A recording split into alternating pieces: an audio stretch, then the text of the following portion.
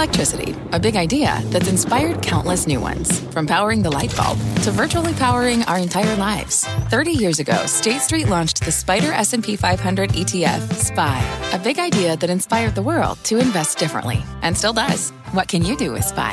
Before investing, consider the fund's investment objectives, risks, charges, and expenses. Visit ssga.com for a prospectus containing this and other information. Read it carefully before investing. SPY is subject to risks similar to those of stocks. All ETFs are subject to risk, including possible loss of principal. Alps Distributors, Inc. Distributor.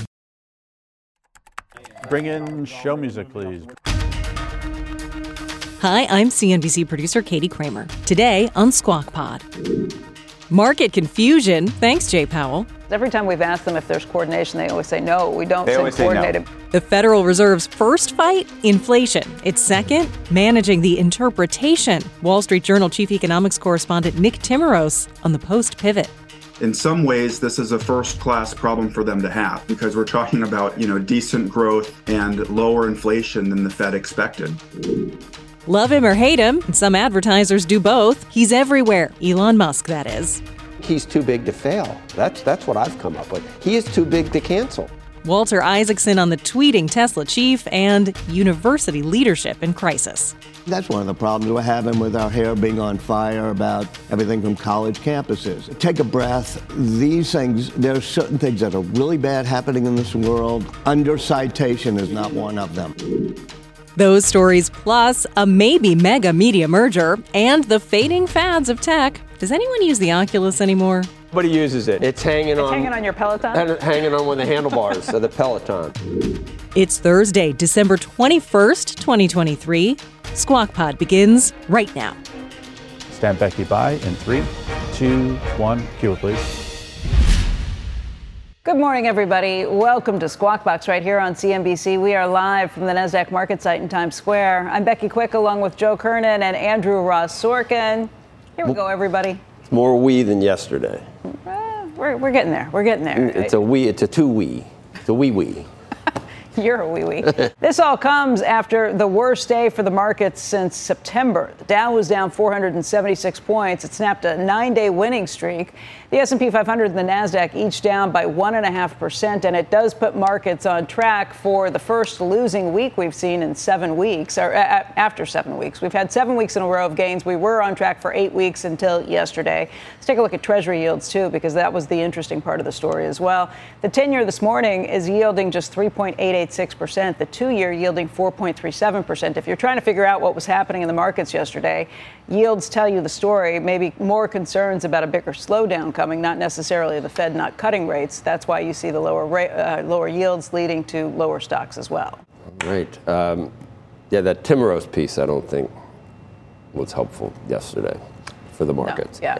Don't we have him on today to talk about things? Nick Timiraos from the Wall Street Journal, kind of the Fed whisperer at this point about whether the Fed is confused, too. The piece laid out that the Fed, it's a confusing time, and the Fed may be a little confused about what to do next. I thought some of the stuff Warsh has been very critical for a while of the Powell Fed, but it was critical yesterday. It's like, why do you have to tell us that everything that you might be cutting? Why would you cut at this point if you don't know what the economy is going to? I think the thing that Warsh said that struck me the most was this idea that, look, we're going to. He thinks the Fed is signaling that they will cut rates even if there's not a recession. What I heard was they think the economy's in great shape. The labor markets are strong and everything's great, and that they're going to get inflation back to target. So markets took that and they said, fabulous news. What I think is most troubling is the asymmetry. When inflation's inflation's running a little below their target by a couple of tenths of percent, they take out the punch bowl.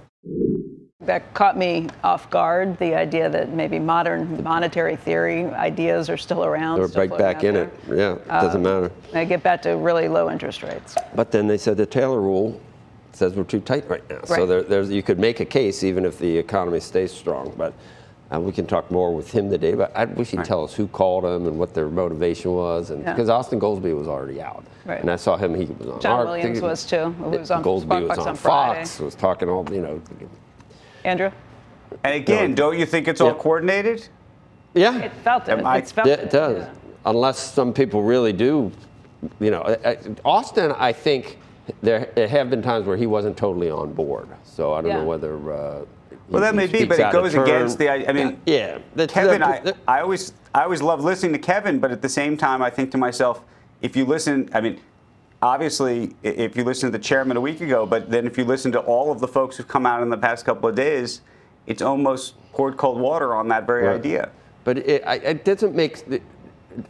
Logically, it doesn't make a lot of sense. What we all decided was, oh, great, back to cutting. It doesn't make a lot of sense. And I don't know whether he really, Austin would say that's not what he said. That's the way the market took what he said. Yeah. But I think he did say that. I don't know if it's coordinated, because every time we've asked them if there's coordination, they always say no. We don't send coordinated messages. I know. But it wouldn't surprise me if people in the room were all kind of surprised by the market reaction and felt like, hey, I'm going to go out and say something about it. I mean, they're definitely collegial. They all say they've been surprised by the market's interpretation of what he said. Let's get to this next one. There's all kinds of political implications. If Biden gets reelected, this can't happen. But then I was saying, if Trump could be mad at Zaslav. He could be mad at. He hated the media stuff. He could be mad at what one of the news organizations said about him and not block the merger. So either one, who knows? Warner Brothers Discovery and rival Paramount Global are in early merger talks. Very early, it sounds like. Sources familiar with the matter told CNBC. Warner Brothers Discovery CEO David Zaslav and Paramount CEO Bob Bakish met on Tuesday to discuss the contours of a possible deal right over here. Across the street, yeah. Sources said discussions are preliminary and a deal may not materialize. Join us now, Puck's Matt Bellany. And what they know something we don't know about this passing muster? I mean, how would this possibly... It couldn't get through right now, it doesn't seem like, with the current environment. Could it? Well, you never know. And honestly, the way that these media companies are looking right now, perhaps they would argue that they need this scale to go up against big tech. And I think John Malone, the investor, has said maybe it would be even more likely to go through if one of these companies was in bankruptcy, which if Paramount Global continues on the track that it's on, we could be talking about. I don't know that it'll be bankrupt, but it's certainly getting close to a spiral where the shareholders are going to come up against Sherry Redstone. She knows she has to do something. This is something. And Bob Bakish is now having a meeting to say, okay, make us an offer. See what you got. They even talk about Comcast, Warner Brothers, as if this doesn't happen. That seems difficult too. That would just show you that how powerful, you're right, that tech is, that you could put those two companies together just to make it more likely that they're viable competitors to everybody else, to Netflix and others in tech, Amazon. Yeah, I mean, there's some speculation that this leak to the media yesterday might even be a lure to try to get Brian Roberts at Comcast to come out of the woodwork and try to make a play for one or both of the companies here. And, we'll see. They haven't said one way or the other. They've got a lot of things on their plate as well, but it could make sense. What would Comcast want? I think back to some of the ways the baby's been split in the past. If you think back to the Fox Disney deal, or News Corp Disney deal, what would be attractive to each one of the parties? What would make sense, as best as you can tell? The studio. The studio here at Paramount in particular is the asset that people want. The streaming service would probably be shut down or merged into whichever one of these companies bought Paramount Global. The cable networks are still throwing off billions of dollars of cash, but our declining assets will ultimately decline and decline and decline. So you got to figure out something to do with those. I guess the thinking is if you combine Warner's television assets with Paramount's television assets, at least you would have greater scale in a declining business. But it doesn't change the fact that business is declining. And if you're Zaslav, you want to really take on all these dying cable networks and make it even a bigger problem? That's the question. Maybe they can find someone to offload to. And obviously, if Comcast bought the owner of CBS, there would be a problem owning two broadcast channels. You would probably have to divest one of those or get the government to change the rule. It's crazy that it's almost worth it for Zaslav just for the NFL. Almost worth it just for that. It's just crazy. Maybe. I mean, if you think about Warner's getting CBS, that would be a much more attractive lure for the NBA the NBA television rights are or coming live up. sports in general. Yeah, exactly. But that's just that. I don't know about streaming. I don't know about cable. I do know about live sports, and it's like, I mean, some of those things are you're talking hundreds of millions of eyeballs. There's nothing else that comes close. No, but it's also very expensive, and you're renting those rights. I mean, the NFL payment that Paramount Global has to make is something like $2 billion, and it's coming up soon just on the right to air football. So it's a very expensive proposition. Paramount is now the odd person out of the streaming wars. They are too small to compete, and they're looking for a deal, open for business. Apple lost its bid yesterday to delay an impending import ban on certain models of its watch. The International Trade Commission denied Apple's motion to stay the decision during appeal. That means only a last-minute White House intervention could prevent a pause in sales of some of the devices in the U.S. Apple announced earlier this week that it would stop selling the models in question on its website starting today and in stores after Sunday. President Biden hasn't given any indication whether he would veto the ban, although the White House press secretary said that they are tracking the case ahead of the December 25th deadline. Apple shares for the 1 year up by about 45%. Today indicated up by about $1. Andrew? Thanks, Becky. Meantime, let's talk about this other Bloomberg report now saying that Apple has been ramping up production of the Vision Pro mixed reality headset.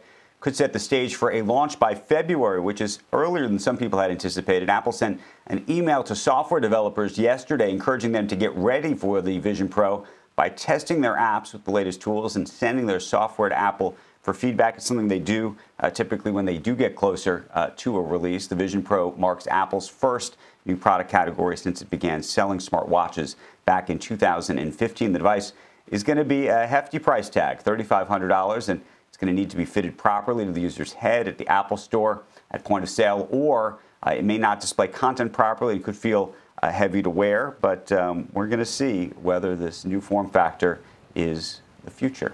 That means you can't share them, huh? Like you can't get one pair and think you're all going to wear them in the household. Unless you're an identical twin. I do believe that you can share them, but that you're going to have to learn how to do the different settings on it. So you'd probably have to bring, I don't know if you remember when the watch first came out, they really sold it at the store like a watch store, and it wasn't something that people were just buying online really. It was you were learning how to do all of the little things. So this is in particular, there's a lot to learn. So maybe you'll bring your kids if in fact you're going to let them use this. For $3,500, this all sounds like a big pain to me.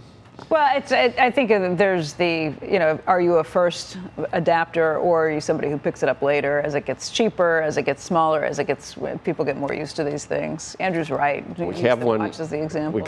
I saw what it looked like. We have something that looks exactly like that has never been on anyone's freaking head. It's upstairs. What is that? It's just an old one. It looks exactly like it's one of those things that you put on your head. A few years ago, what was the one that was so hot a few years ago? Everybody was buying them. It was supposed to be the new Oculus thing. Oculus is still a hot thing. Right. The Oculus is hot. Never used it. Nobody uses it. Christmas item this year. It's hanging on. It's hanging on your Peloton. Hanging on one of the handlebars of the Peloton. It's hanging there. Cheese will be next. Coming up on Squawk Pod, the pivot throwing markets for a loop. The Wall Street Journal's chief economics correspondent Nick Timiraos on the Fed's hikes and soon the Fed's cuts. It's just going to be a more difficult game of tug-of-war for the Fed right now because, again, tomorrow we're going to see that they are getting the upper hand, at least over the last 6 months, on inflation. People today can spend half their lives over 50. So it's good to be financially ready for what's important to you as you get older, like a family vacation. Or starting your dream business. Welcome to Connie's Coffee. How may I help you? AARP's trusted financial tools can help you plan for whatever your future holds. That's why the younger you are, the more you need AARP. Start planning today at aarp.org/moneytools. What's on the horizon for financial markets? At PGIM, it's a question that over 1,400 investment professionals relentlessly research in pursuit of your long-term goals. Specialized across asset classes, but united in collaboration, our teams provide global and local expertise. Our investments shape tomorrow, today. Pursue your tomorrow with PGIM, a leading global asset manager.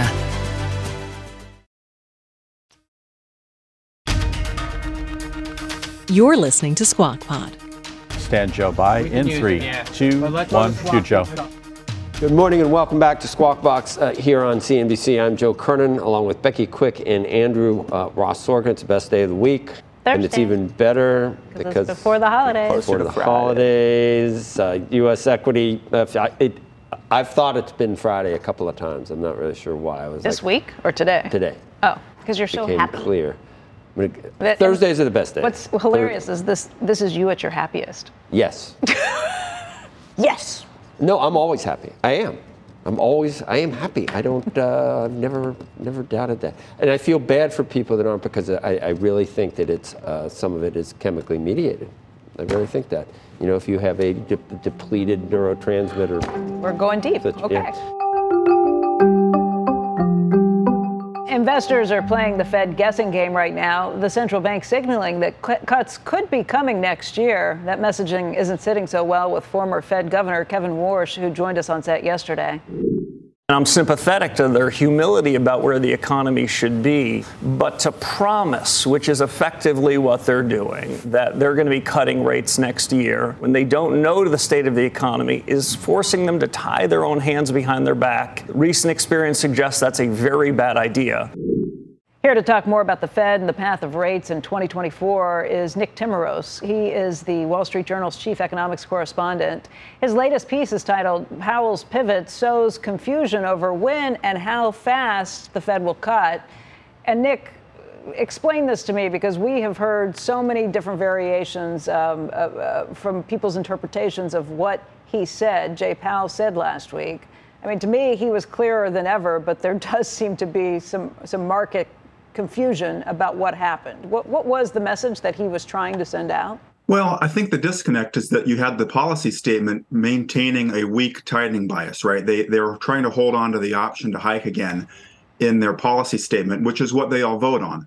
But in the dots and in the press conference, and they don't, sit around and strategize on the dots. And in the press conference, that's the chair speaking for the committee.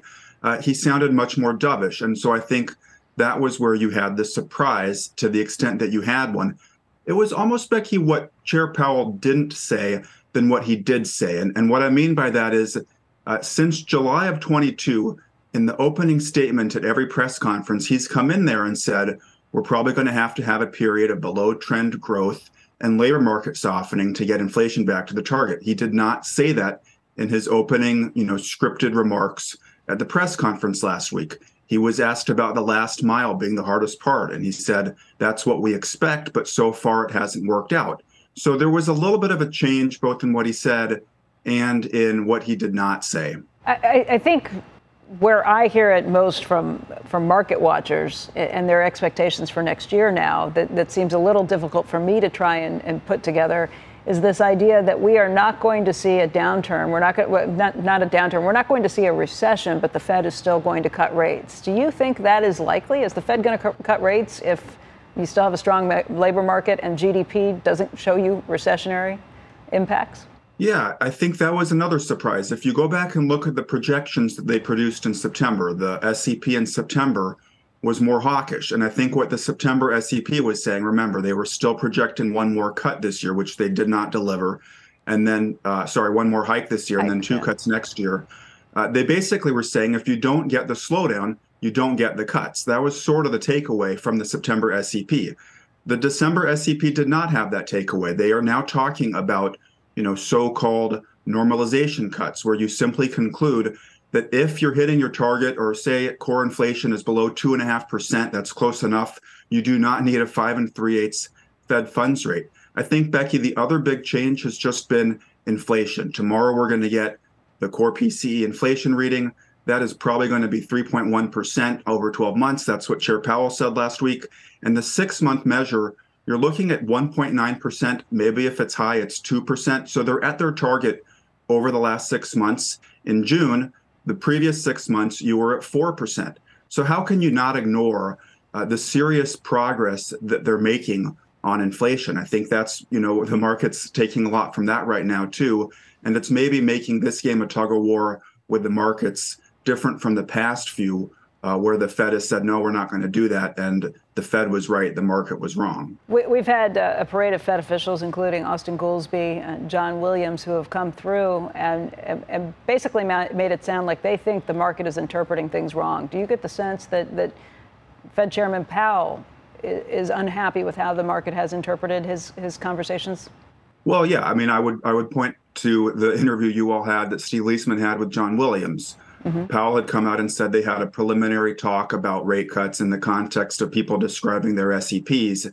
And then John Williams, who is the vice chair of the FOMC, comes out 2 days later and says, well, we really didn't talk about rate cuts. The takeaway there is they were not trying to send a signal that, they're teeing up a March cut, that's now the quote unquote plan. But it's harder, again, for them to push back against a March cut, because even though that's 2 meetings away, a lot can happen over 3 months. And so I think the surprise was that the market saw 3 cuts. It wasn't a promise. It was a projection. They see 3 cuts in the SEP and they say, oh boy, let's price in 6 starting in March. And so I think it's just going to be a more difficult game of tug of war for the Fed right now, because, again, tomorrow we're going to see that they are getting the upper hand, at least over the last 6 months, on inflation. In some ways, this is a first-class problem for them to have, because we're talking about, decent growth and lower inflation than the Fed expected. But Nick, very quickly, if you see higher inflation, and that could come from a lot of different places, let's just say commodities, whether that's oil prices or grains or anything else that's trying to get through the Suez Canal right now that can't make it there. If that ticks up very quickly, could you see this Fed turn around and say, okay, we may have to raise rates again? Well, I think the first thing you'd see is they would just push back their projections of cuts. They can go back to the higher for longer, whatever you want to call it. I think that's probably the next phase of this. It makes me wonder, what it would take for them to start hiking again. You'd have to see something probably in inflation expectations that would alarm you. Nick, want to thank you. Nick Timiraos. Thank you, Becky. Next on Squawk Pod, is Elon Musk too everywhere to be canceled? His biographer Walter Isaacson weighs in on the polarizing billionaire. He's always shooting himself in the foot. But we've seen this since 2008, and especially 2018 when he's doing the pedophile tweet. And then when he buys Twitter, it's amplified. I forgot about the pedophile tweet. Man, this is not new. Plus, how classrooms, newsrooms, and film sets are shifting these days, with maybe more mergers on the horizon. Consolidation in the media content industry is more complicated because it's hard to know what you're talking about when it's a market. From a flat tire in the city to a dead battery on a distant drive, AAA is partnering with T-Mobile for Business to accelerate response times and get more drivers back on the road fast. Our nationwide connectivity powers location telematics, so AAA's fleet can find stranded drivers quickly while being fully equipped with the in-vehicle tools to have answers when they get there. This is elevating the member experience. This is AAA with T-Mobile for Business. Take your business further at T-Mobile.com/now.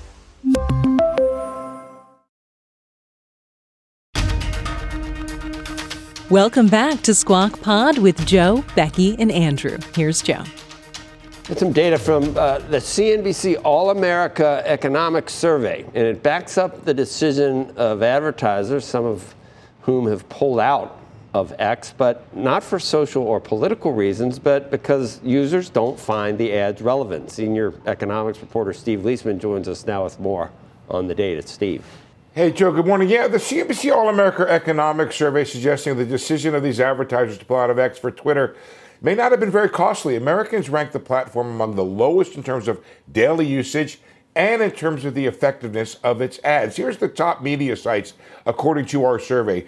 Facebook, 39% of the public say they use it every day. Broadcast cable is 34%. Chuck went up for us here. YouTube coming in at 34%. Instagram, 22%. And there's Twitter, 9%. For all the press it gets and all the concentration of other media folks on it, just 9%. It is the clear bottom there in terms of daily usage. Okay, who uses what? 18 to 34 group, they're really into YouTube and Instagram is and Instagram. 35 to 49, that's a Facebook bastion for them right there. Also the 50 and over group as well. And then the age 65 plus, they're really into the TV. I will say We had 33% of the 18 to 34 group saying they use Facebook. I thought that was relatively high. Here's the key ad metric that we're looking at, ad relevancy. 60% of Instagram of the public finds the ads on Instagram useful, 56% for Facebook. You can see a lot of those numbers are relatively high, lower for broadcast cable, Snapchat, and again, there's Twitter on the bottom. Just 24% of the public say the ads they see there are relevant. Who finds it most relevant? Well, age 18 to 34, Instagram. They're at 62% versus 50 to 64. They're at 51%. TikTok, the young folks find those ads relatively relevant anyway. And for Twitter, 18 to 34, 30% versus those who are older, just 20%. And you can see the broadcast cable there also relatively on the low side. Even when you level the playing field and you ask regular X users if the ads on X are effective, they give it low marks. There are some political biases there. For example, Republicans rate X ads more effective than Democrats do, but Republicans still rate them well below Instagram and Facebook. I don't know, Joe. I think Musk may have some work to do beyond whatever the political reasons are there. And I don't know about you, but sometimes when I go through Facebook, I find the ads a little too eerily relevant. I wasn't going to really out myself, but I was going to say I'd be like the worst person you could ask for this, because it would be, you know what? What would you say? NA. What? NA. He doesn't buy anything online. He has no, not that. I don't go on Facebook. I've never seen a Facebook ad. I don't go on Instagram. I've never seen an Instagram. I don't like getting ads on Joe, Twitter. You're useless. I don't need you, no, Joe. It would be like I'd be the person on who do you want for president, or who is the vice president. I'd be in that 20% that doesn't know. I am the target audience because I buy a ton of stuff online. I have to say, last year I bought a bunch of stuff on X ads, and I was disappointed by it. Have you been on TikTok? Do TikTok ads work? I don't use TikTok. But okay. Instagram, I bought half of Christmas this year, and I'm pretty happy with the stuff I got because it's got a really good algorithm. And what about the ads, Becky? Becky, how do you answer my survey? Where do you find the ads most relevant? Instagram. I mean, only because it knows me. It has figured me out, the algorithm. It figures out what I like, what I buy, and it's repeat stuff. Some of my favorite stuff I now buy from Instagram. Do you repulse at all? Next time I'm going to ask this question. Do you? I had this situation yesterday, Steve. Yesterday. I was on the phone with somebody talking about something, and all of a sudden it's in the ad 10 minutes later. And I couldn't even believe it. And I thought to myself, I didn't search for this. I didn't do anything. Is it listening? I know it's not, or says they're not. But sometimes it's so crazy you don't even know how it's happening. Yeah, Steve. I know it's a little weird, and sometimes you feel like, okay, I would even sort of get off the. There was a pair of shoes I bought once, and I only buy shoes once every couple of years, and then I bought the shoes. And the shoes were on the Facebook ad. I'm like, well, wait a second. How did that happen? There's shoes and underwear, Steve, right? No, underwear is every... I could weigh in on broadcast cable and X. That would be the only thing I can. Yeah. And I don't like getting ads on X. I get rid of them. It's like, who are you? How did you get to me? And I didn't ask for this. I don't like it. Steve, we got to get to... I want to throw one... Go ahead. I want to throw one other idea out, Joe, which is... So I was talking to my son about this. He's 20-something. And I told him about the results. And he goes, I don't use Facebook. I said, but there's that 33% of the 18 to 34 that say they use Facebook. Are you sure you don't use it? I said, what about Facebook Marketplace? He goes, oh, I look at that every day. So I'm wondering if somehow Zuckerberg has found a way to capture this younger cohort on this Facebook Marketplace where he's looking for whatever he's looking for there. But that's a place they seem to engage, but maybe don't think of it as Facebook or the place where the old folks are hanging out. Right. All right, we got Walter here to talk about all this. Oh, good. We got a lot to talk to you about, obviously, with this, Warner Brothers and everything. But I'm going to look at this intro, though. You want to read it? AI is making its way into the newsroom, and as more companies begin to use the new technology, old legislation like Section 230 is calling into question what is protected.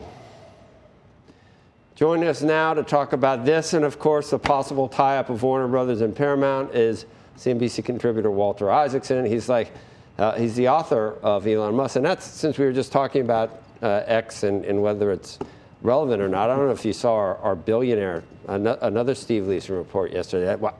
The most fascinating thing to me was the most beloved billionaire only got plus 15 because people just hate billionaires, I guess, or they're envious. Warren Buffett.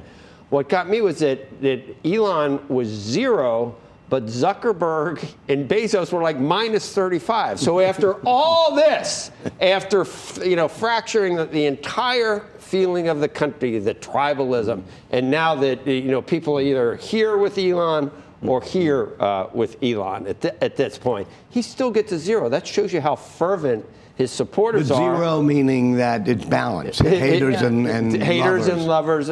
Whereas Zuckerberg's minus 35. Musk has always been polarizing. Obviously, this year more so. Not as polarizing as Zuckerberg. He's but he minus has fervent 35. fans. Huh? Yeah, he's got fervent fans. After Andrew's interview and after the Hamas stuff, I think he's too big to fail. That's what I've come up with. He is too big to cancel, isn't he? He's too big to cancel. John Oliver just did this piece on him that was sort of critical, but by the end says the same thing, that this guy is all over our lives. We got to understand him, and that's kind of the point of my book, which is he's all over our lives in all sorts of ways, a fascinating character who's going to enrage you, but he's also going to engage you. You got to figure him out.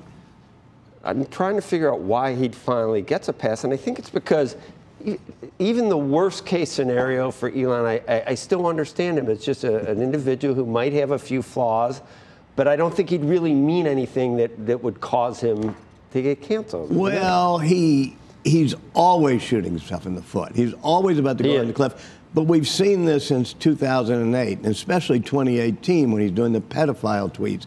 And then when he buys Twitter, it's amplified. I forgot about the pedophile tweets. Man, this is not new. And I must say, after following him for 2.5 years, I'd still say, oh, my God, Twitter's about to go off the cliff. He's going to crash and burn, or this is going to crash and burn. But nobody's as mad at Twitter as they are at Facebook, apparently, and the damage that Facebook has done to kids and everything else, I guess. Is that why Zuckerberg? Yeah, I think the kids' problem is there with Facebook. What Bezos think Becky says it's just from hanging out on yachts with Lauren Sanchez. I think constantly. Bezos would have rated higher a few years ago. I can't figure out why he has such negatives when people love Amazon. You don't hang around on yachts. No, I'm trying to figure out why would he get such negative ratings, because I think a few years ago he would not have. You know what? I'm not sure I believe all these polls. Oh, okay. All right. I mean, people have instinctive reactions. The thing about, I think, Twitter or X is now, because partly of the Gaza, partly of the anti-Semitism fights, the Ivy League fights, in the past month or so, usage has gone up, and not just daily users, but the amount of time they spend on it. So people are getting more engaged. Advertising has gone down, mainly because it's brand advertising like Disney that doesn't want to be in a toxic stew. But that's not the main type of advertising you're going to get. You were talking about direct response ads. Once they figure out that you like giving jewelry to your family, or you like buying whatever. They just need higher quality stuff. The stuff I bought was all garbage. It was? Yeah, I bought stuff last holiday season, and I was shocked at the lousy quality of it. They need higher quality stuff that they're pitching. Well, that's it. I mean, I remember when, it's CNN or Time, and that was it. You fill some of the bad ads with 1-800, You mean CNN, CBS? They all merging now? Yes, tell me. We're going to have to do like a rapid fire, because I was just thinking, we haven't asked you about plagiarism in Harvard. And I mean, what a bizarre set of circumstances that we're seeing there with the 700 faculty member, Jason Furman. I can't figure that out. What do you think should happen there? She got any issues with plagiarism? Is she too big to fail for woke reasons? At the moment she is. For woke reasons. Well, because you can't just run a president out. It's going to take time. They ran Liz McGill out. Right, and I don't think that was the greatest of all things. I think you got to take your time here. This has got to play. Harvard's been around almost 400 years. It's going to be around another 400 years. It's even on the Gaza thing. You think, okay, everybody should catch breath for a minute or two, assess things. I think this will play out. I don't think the plagiarism stuff is all that bad. But really? I do think it's part of the atmosphere. What if the students did that? They'd be out of Harvard immediately. I've gone through it all. It's some of it is, there are a few where What if you did it? You would never do I would. that. Yeah, I know. I'm pretty careful. Or have you? Footnotes all over the place. You're enabling. Yeah, I haven't seen what she was changing in these later papers. I saw the Harvard statement that said we didn't find her guilty of plagiarism, but she's going to go back and add citations and quotations that she forgot to put in before. She was never secretive. She cited, she used the names of the people she was paraphrasing in the piece, read it. But she didn't put it in quotes. She didn't cite it fully enough. These are things you definitely shouldn't do. I don't think that's the biggest deal. The biggest deal is, can you run a very large, complex institution? You're a teacher, too, a professor at Tulane. If a student did what she did, what would you do? I'm more worried about them using ChatGPT or other things. But seriously, I haven't seen it. If a student were to do that's what you would teach them. You'd say, hey, it's something I did at Time Magazine when people I'd say, just err on the side of being more generous. Put the person's name. If you're going to use something that was their idea, put it in the paragraph. Don't just bury it in the acknowledgments. So everybody on everything we're doing today should learn to be a little bit more generous. And that's one of the problems we're having with our hair being on fire about everything from college campuses is, take a breath. These things, there are certain things that are really bad happening in this world. Citation is not one of them. We watch professors get fired for misgendering people. Mm-hmm. Now they don't get fired for saying, genocide to the. I wouldn't minimize it and just say, take a breath. It's not a big deal. No. I was talking about the miscitation. But just in general, they have screwed up. Right. Our and here's a larger issue, which is. We have a system for 400 years, starting in Germany, where the faculties of each department get to hire faculties in that department. Right. They get to tenure them, which means they can drift, as they have, to the left and then to being woke. And it's very hard. What happens to places like islands where they're so incestuous that they're only in between? Do you know what kind of people are finally? Yeah, that's a very good comparison to certain universities. Yeah, it is. It is. You keep perpetuating. What about CBS and CNN? We didn't. Man, you're like a rabbit shot. We got to, because we get you here. We haven't got enough time. Obviously there's regulatory issues there, but David Zaslav, who happens to be a friend, truly understands that you got to consolidate as much content as possible. If you want to survive. If you want to survive. And Sherry, Red Zone wants to get out of Paramount, so he's got to make a bid for it. It's hard to assess antitrust at the moment. I was somewhat surprised that Random House Simon & Schuster got knocked down, and we'll see even in the airline industry. Consolidation in the media content industry is more complicated because it's hard to know what you're talking about when it's the market. What does Netflix feel? Is it part of it? So I think there's a good shot to go through. I do think quickly, but and it's like what all Americans are facing right now. As a media, to try to merge, would Trump be any better than Biden's bad for trying to merge? Trump might be mad at one of the reporters at CNN. He's going to pull MSNBC's license. But admit it, that's more dangerous. Well, it's more dangerous, but you don't know either way. You wouldn't know which horse to bet on. Well, it's more dangerous to America's values of a free press to decide to have a president who's going to say, I don't like the merger because I don't like what CNN is saying about me. He says it out loud. Other people might just do it. It's also very dangerous to have 14,000 people coming across the border every day and saying, what? This is we're on lightning round. We are. We're on. If you're worried about democracy. This is a beg for more time with you the next time you're on. We got democracy problems on both sides. I like that introduction when you said we were going to talk about AI.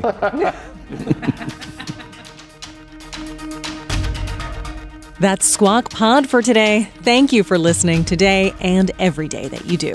Squawk Box is hosted by Joe Kernan, Becky Quick, and Andrew Ross Sorkin. And a few reminders, please tune in weekday mornings on CNBC at 6 Eastern. Get the best of our TV show right in your ears when you follow Squawk Pod wherever you get your podcasts. Click that follow button. Tell a friend to follow too.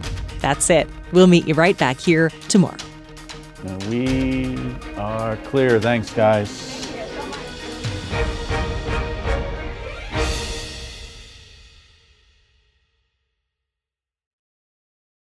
People today can spend half their lives over 50. So it's good to be financially ready for what's important to you as you get older. like a family vacation. Or starting your dream business. Welcome to Connie's Coffee. How may I help you? AARP's trusted financial tools can help you plan for whatever your future holds.